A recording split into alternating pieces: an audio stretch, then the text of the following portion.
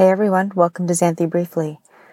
Today I want to talk about virtual friend dates because, as you know, I'm an introvert. I don't necessarily have the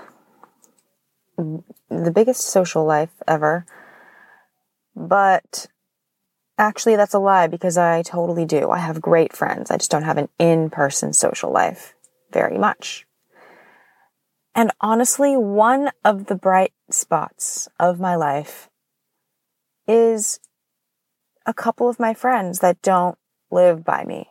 Actually, one of them does, but I never see her. Lindsay and Natala. They're probably the only people that listen to this podcast. But something that we do that I really love and look forward to is virtual movie nights sometimes, where we all turn on Netflix or whatever else at the same time and co-watch a movie from our own respective couches, and then we chat about it at the same time. I do this with other people, not just them, but they're my favorite people to do it with because it's kind of our thing. This is something I legitimately look forward to just as much as I can imagine someone else would look forward to a quote-unquote real social opportunity. This makes me think about relationships in a couple ways.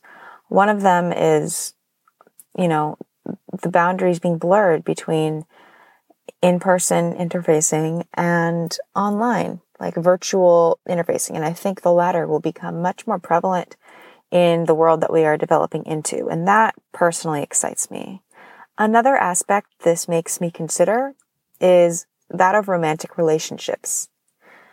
Full disclosure, I have not had a romantic relationship in many years. I have not, quote unquote, had a girlfriend or, dated someone in the way people imagine, like, dating like that. I have been, quote unquote, single. I keep saying quote unquote because I think single, implies that you're missing something or that you're just a free-floating, I don't know.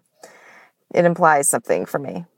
I'm just a person who doesn't have a person. I'm a person that doesn't have a person to romantically attach myself to. And I'm really happy that way.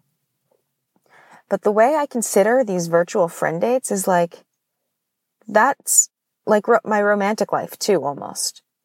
Like, they're dates to me and I look forward to them so much and they bring me so much joy. I don't know. I just wanted to share that. You can be single and you can be an introvert and have a very rich social life. That is the moral of that story.